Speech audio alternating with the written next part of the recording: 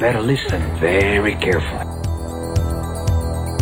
A good martial artist does not become tense, but ready. Essentially, at this point, the fight is over. So you pretty much flow with the goal.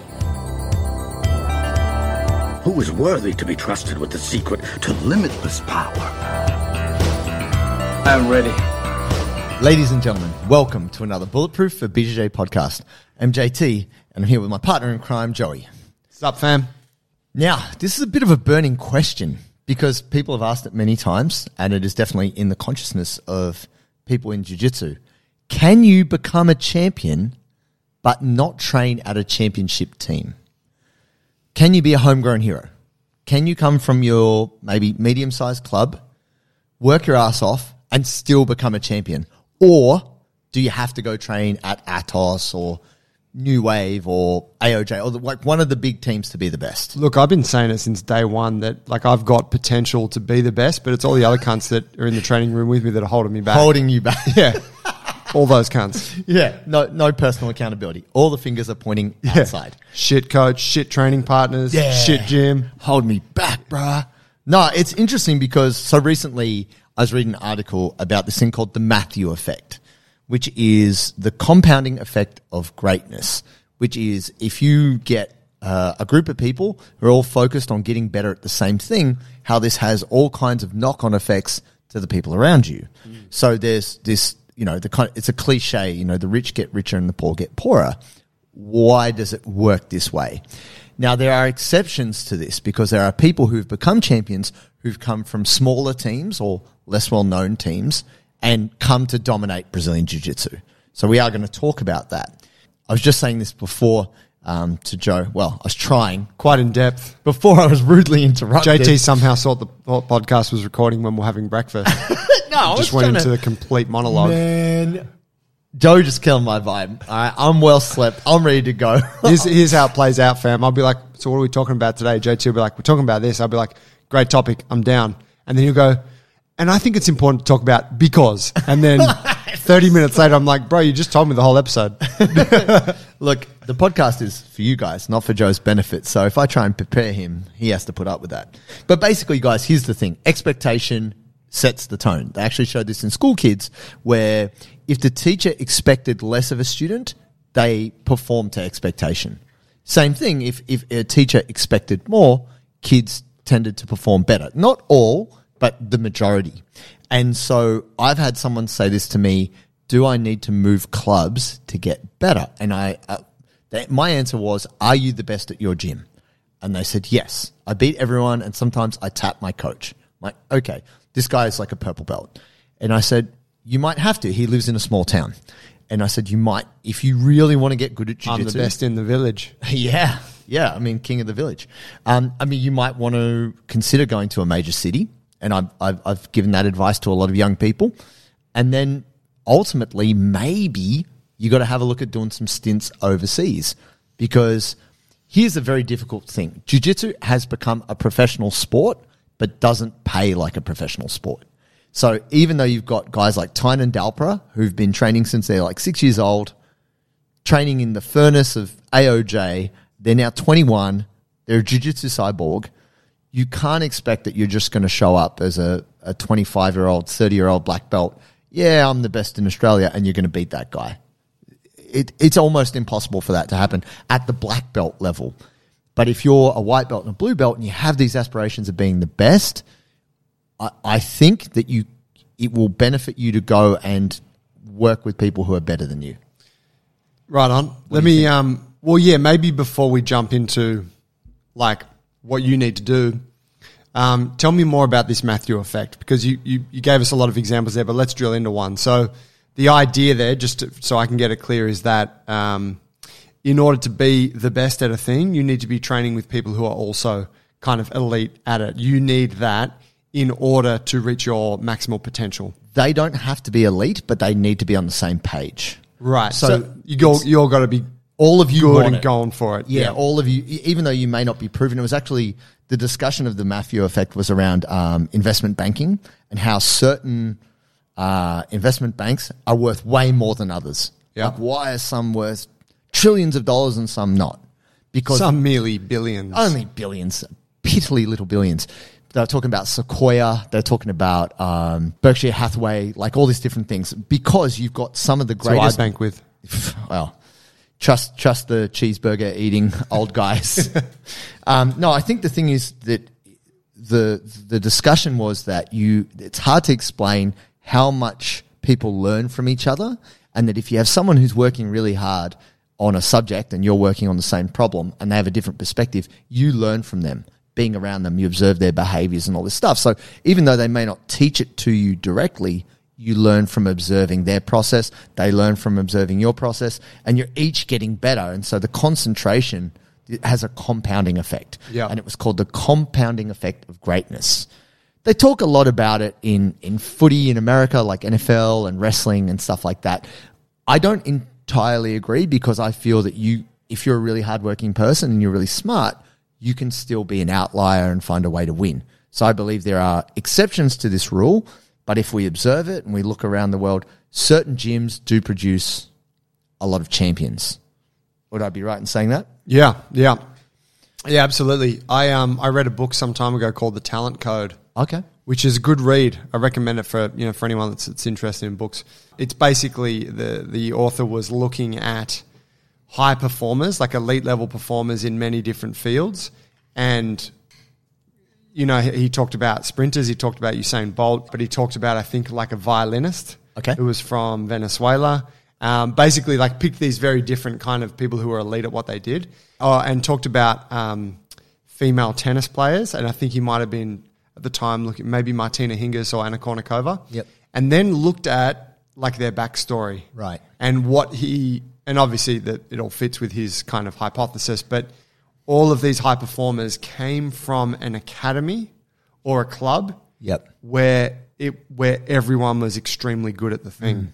And he was saying how you get this compounding effect within these clubs. And then because of that, once you get someone who breaks through to the elite level, everyone else in the club realizes, oh shit, I can hang with so-and-so in training. It's possible. So I can do that.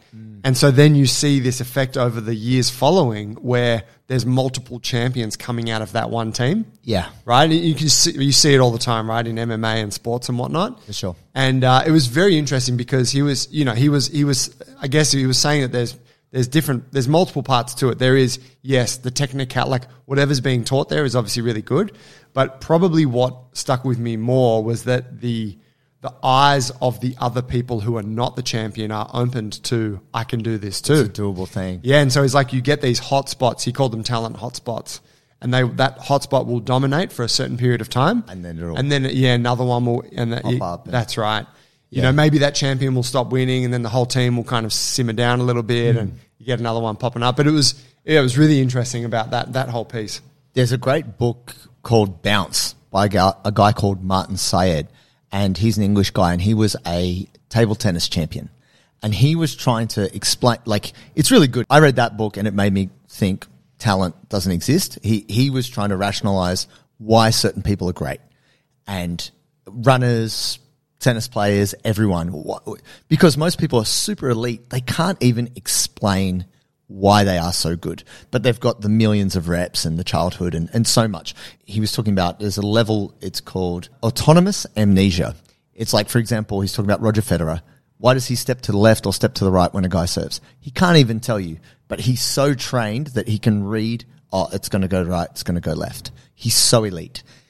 He was trying to break down why he was so good at table tennis, ping pong. And he started in this tiny hall. They had 5 world champions come out of this tiny little gym because they had no space off the table. It was this little church hall. They couldn't stand off the table. So their reaction time had to be so quick. And he started when he was like 11. And by the time he was 21, he was European champion. He ended up playing China and, he lost. He got like, I can't even believe table tennis is in the Olympics, but he ends up getting an Olympic silver medal. I can fucking believe that. When you see him, it's amazing. Mad. When you Horse see him dance. off the table, it's incredible. But yeah, and he was breaking down like runners and different things. And the thing that blew my mind, he was like, look, if we look at Africa, people are always like, oh, best runners in the world from Africa. He's like, no, they're not. They're from one town. And he's like, let's explain why they're from one town. He's like, because if you go to that town, they have 20 world champions in marathon. But then there's also thousands of people who are not champions in marathon. Why is that? This town is at altitude. So they're living at altitude. They're living 3,000 meters above sea level. It's also desert. It's hot and it's dry. It's sand. The champions, he asks them all these questions, interviewing them like, why are you guys champions? They're like, I don't know. I just, I eat goat meat and drink, whatever. They have this diet. And he's like, where did you live relevant to your school? Oh, I lived 10 miles away from my school. Well, how did you get to school? Oh, I just ran to school. Well, where did you live? Oh, I lived 20 miles from my school. Well, how did you? I ran to school.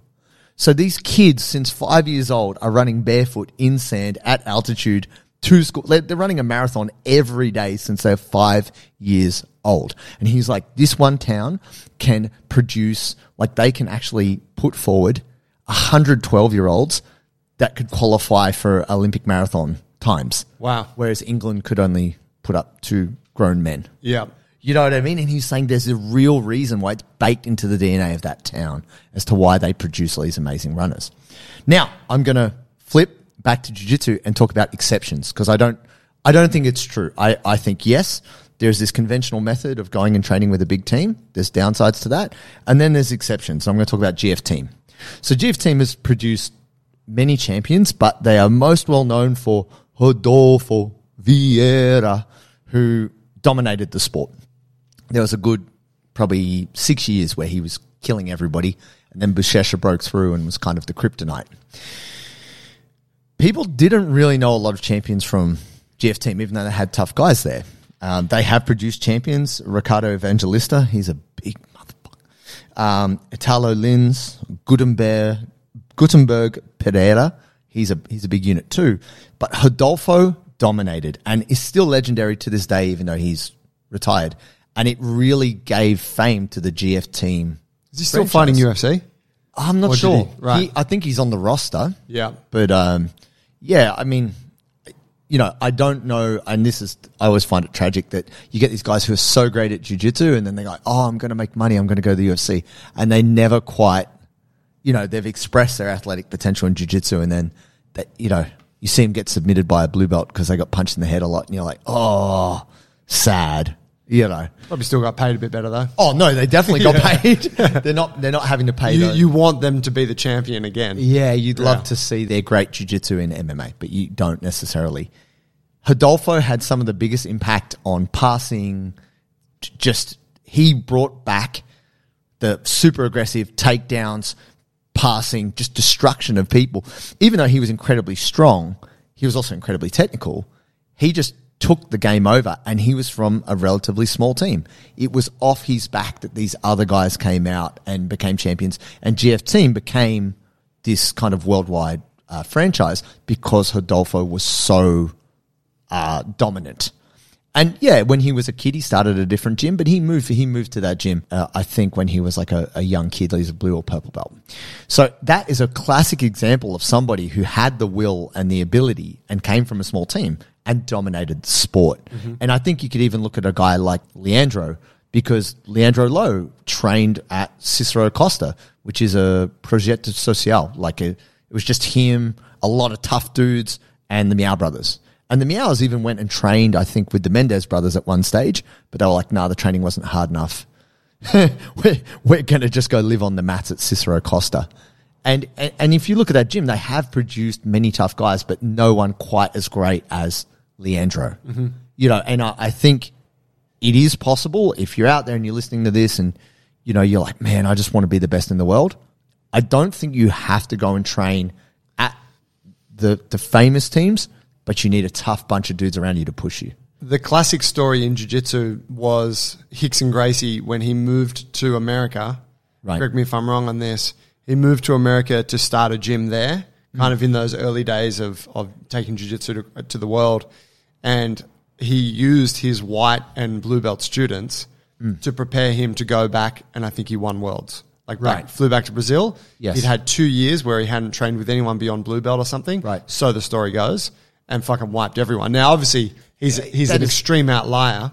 That is Rickson, and you've got to say he was also doing full contact fighting as well. Like, Sure. he's a super tough human, not just on a jiu-jitsu level, but Sure. But that's what an outlier is, right? Like they have exceptional qualities.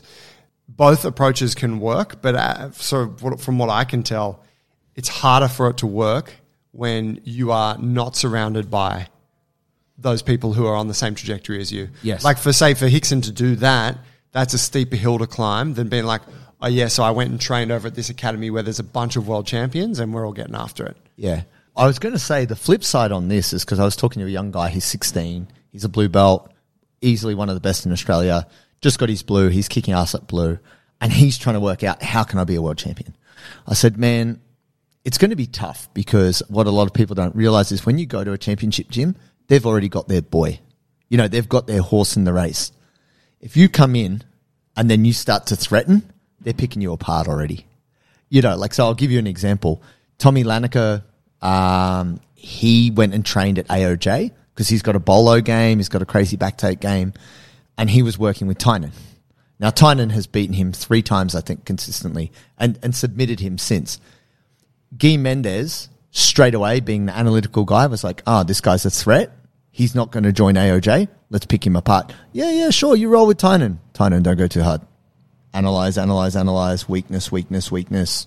Oh, that's cool, yeah, train. Okay, Tynan, this is how we're going to beat him. And then and that's what they do. They'll pick you apart. And I've seen this too, like Craig Jones is really good at this. He will play possum. He will roll against someone who's potentially going to compete against, like Keenan or whoever it might be, and he'll roll not as well. He'll let them, just to find out what they do. But then in competition, he'll give them what he's got. And strategically, that's very clever, right? Because he's already worked out, you've already shown your hand, and he hasn't shown his. So strategically, it's very smart. My competitor approach. Oh, it's brutal, but it's how you win. I said to this guy, if you go train at AOJ or you go train at Atos or wherever you go to train, just know that they are, as much as, unless they think you're going to represent them and you're clearly that much better than their guy, they're also looking to beat you. Yeah. And you got to be aware. As much as you can absorb a lot from there, until you've built the relationship and you've shown that you could be their champion, they've already got a horse in the race. What's your feelings on that? Like, what's your take on it in terms of it being an ethical thing, or like? You got to, I think we got to remove the emotion from it and know that it's a brutal business. And if you want to be the best, you got to go in there like, I'm here to take the heads off.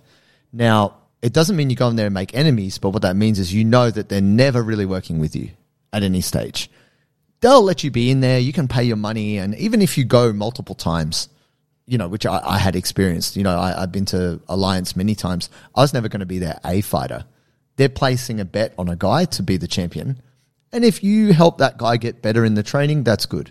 If you win and you win under their flag, happy days. But they're not betting on you. Yep. This is what I'd say. And this is what both Lockie and Craig switched onto. All right, we go there, we get our experience. How do we beat these guys? We beat them with leg locks and better wrestling. So they're there to get information as well, to gather data. Yeah. You're gathering data on us. Reconnaissance. We're gathering data on you. We come back. This is where they're weak. This is how we work on it. That's how we beat them. This isn't Australia versus Brazil, or this isn't like a national thing. This is our team versus your team. Like, okay, Craig, how do you beat Gordon? It's fighter v fighter. Who wants to rise to the top? You've got to be super smart and super strategic. So, yeah, I wouldn't take it personally, but if your intention is to get in there and beat them, you've got to work so much harder and so much smarter. Yeah, I can think of back in the day when young blue belt that I used to train with, maybe he had a juvenile belt. No, I think he had a blue belt. Young fella named Ariel Tabak. Ooh. This kid that used to train with us, I used to put it on this kid every fucking day of the week.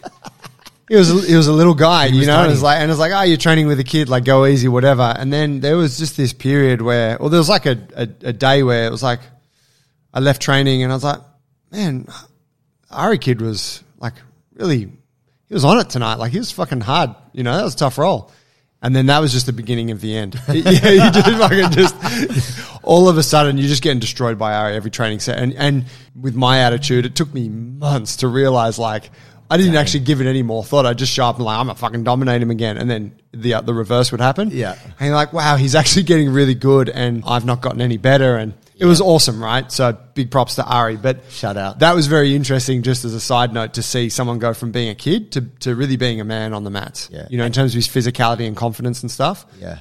But there was a point there where he wanted to go 100 meters down the road. There was another kid that everyone was talking about, blue belt, called Levi. Levi, that's right. And, you know, everyone's talking about this Levi kid. Apparently he's fucking got a bunch of potential. I don't know. Anyways, Ari's like, I'm going to go and train with Levi. And, you know, he copped criticism from the gym that we were at, the gym that I was at, and you cop criticism for anything, right? Yeah, right. You cop criticism for eating meat, cop criticism for, fucking, I don't know, missing training, 14 days straight. Anyways, it was masterful. I saw that, and those two, I don't know what their experience was like training together, but from what I could tell, Ari went there and they both just fucking propped each other out and they both just excelled. Yeah. And, you know, Levi's obviously gone huge on the world stage. Ari's also He's also made done his very mark well on the world stage, right? I mean, I've talked to both of them about it because here's the interesting thing about politics. They both trained at Unity. They decided that was where they were going to be because they wanted to be around the Meows, and also Leandro was there, like the Brotherhood, which is kind of Brazilian arm. They would go and train there. Interesting thing about it at that time was Ari ended up getting his black belt from Cicero. But potentially he was going to get his black belt from Murillo. And this was actually a point of contention because there was all these really hardworking people who trained at Cicero Costa in Brazil, but trained at Unity in New York.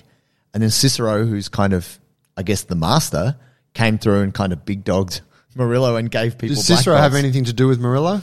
Yeah, Murillo didn't get his black belt under Cicero, but it was kind of like an affiliation of sorts. Right. And Levi got his black belt from Murillo. Yep. And so it kind of made a slight divide in the club. It created tension. Right. Because there was Cicero Costa black belts and they were competing under Cicero Costa, not under Unity. Right, yeah. You know, and then this is where it starts to get political, right? Like who's winning the championship points and all this crap. Anyway, man, look, Levi, they're both phenomenal athletes and doing exceptionally well. But yeah, let me finish on that point. Please. So the criticism was, and I remember hearing this from one of the higher belts at our gym, was that, well, Ari shouldn't have done that because he's got good training partners here. And if he trains smart and he knows how to train with the training partners he has, he can become a world champion.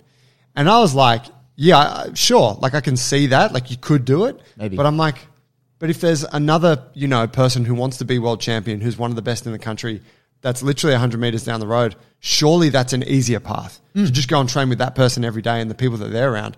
So it kind of, for me, like I was like, fuck, good on him, man. Go there. Like if you want that, you should definitely be there training with someone who is on that trajectory. Yeah. And I think that, the haters who were saying like he should have just trained smarter here, it's like, sure, if that's all you got access to, you can make it work, a la Hicks and Gracie. Yeah. But that's not the easiest. It's got to be the harder path. But Hicks and Gracie is also from the greatest jiu-jitsu family in the history of jiu-jitsu.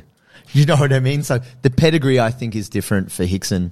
I agree with you in the sense that you can do it on your lonesome in a way. Like if you've got a really good coach, like Fionn Davies, for example. She trained under Dara. I forget the name of his team. It's the biggest jiu-jitsu team in Ireland, and he's an amazing guy. And she was just training with all these hardcore guys. She wasn't like a famous women's team. It's taken her a little while to get to where she is. But Fionn kind of didn't come from nowhere, but she was making an impact on World's No-Gi, and now she's an ADCC champion. She's been 2-time silver medalist at ADCC, World's No-Gi champion in the gi. Her origin is not from a famous gym.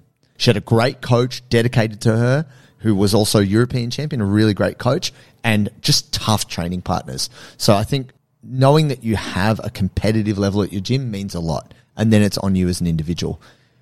So, yeah, look, a lot of people out there, I was one of those people. I tried to be the best at my club. I tried to be as good as I could in Australia, and then I went, right, I'm going to go to an international team and just learn what that standard is. And you do learn a lot. You observe what's good and what's not good, and then you bring that home.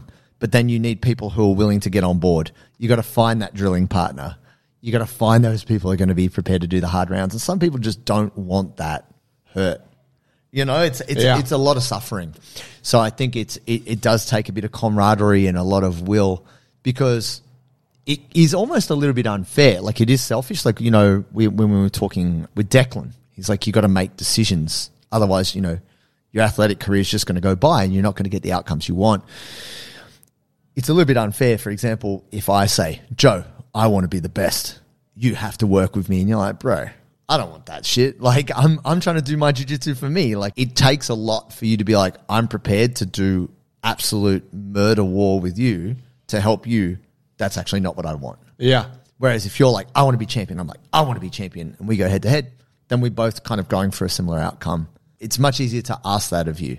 Yeah, absolutely. I mean, yeah, I think back to when I used to do a bit of training with Robert Whittaker. Yeah. And his coach would be like, hey, who wants to come and train in Whittaker's session? And I'd be like, fuck yeah, that sounds sick. Yeah. Because I just wanted to train hard and bang, Yeah. you know, like bang, we're grappling, we're not striking, all right? But whatever the jiu-jitsu version of that is. Still rough rolls. Oh, horrible. But Alex would always say, he'd be like, thanks guys, we close the session. And he'd be like, thanks. Hey, can we get a thanks for the guys who gave their bodies to the training today? And Rob and stuff be like, oh, thanks, man. You know, because they recognize that we're not trying to be that. No. We're just there because we're down to train hard, you know. But they need you. Exactly. And so, but I think about that now, I wouldn't be interested at all to do that. Like, no Hey, fucking way, dude. You want to do some sprawl and brawl with Rob Whittaker? That's right. No. So it's kind of like, yeah, in that way, you know, maybe there's a period where you're like, sure, I'm down to jump into that fire that you're using to get from point A to point B. For me, I just want to train hard. But yeah, more than likely, it's going to be like you want to find someone who is also trying to be on that path with you. Yeah, it is a big challenge. I think it can work both ways, but I think this is the caveat. Jiu-Jitsu has changed. We have the Ruotolo brothers. We have Tynan Dalpra. We have these. Jiu-Jitsu has basically become like an Olympic sport. Micah Galvan. Yeah, Micah Galvan. He's back. Fucking oath he is. Jesus. Dude, I said that shit about the gi being dead, and then Micah must have caught wind of it. He's like, and he just go, I'm just going to fucking put on a spectacular flying submission show for you. everybody needs to know what's up in the gi. Yeah. Fuck, he's so good. Unstoppable. But yeah. But here's the thing. They're all 21. You know, Yeah. and they're the best in the world without question. If you're coming to jiu-jitsu a bit later, there's nothing to say that you couldn't upset or surprise these guys, but they already have 15 years of jiu-jitsu in their bones under the best coaching, the best training. That's all they do. They do nothing else. If you have other aspirations in life other than just pure jiu-jitsu, then I'm going to say that you may not be a champion at black belt. You could maybe win at blue. I'm going to say you're definitely not going to be. No. Like if you have other shit going on and you're not giving yourself to it, you're not going to be a black belt champion. Maybe at the local, you know, maybe at the local comp on a weekend. No, you're not going to be a world champion. Absolutely not. on that stage. Yeah, I think it that's has to fair. be a full-time occupation. And that's the thing we're probably not appreciating. The money's not there yet, so we're not seeing that kind of soccer level, you know, EPL type money or NFL type money, but the dedication is there. Yeah. From the youngest age, they're breeding up these monsters, and then you show up to the competition, they're like, oh, you got Tynan Dalpra first round. You're like, who? That's a funny name. Yeah, interesting. Yeah. I wonder if he's any good. Try some flying shit on this. Tynan. So I think ultimately you can be very good, even if you can be a champion coming from your own not very famous team, but you better have some compadres who they're on board for it. They're there for the work. They're there for the drilling. They're there to push you. It's a much heavier lift to do it by yourself. But if you want to go through those channels and be amongst the champions, it's quicker, but there's a lot of fire to get there too. Yeah. So the Mathew Effect, greatness, the compounding effect of greatness, it is real. It does happen, but you can be the outlier. Just know it's going to be a lot of work. Love it. Fam, thanks for listening today. If you need help with your strength or flexibility training and you want it to carry over to the mats so you can move better, be in less pain and be more athletic, jump onto bulletproof.bjj.com, start a free trial, jump on a program. We'll see you on the inside. We can help you with your training. Catch you next week.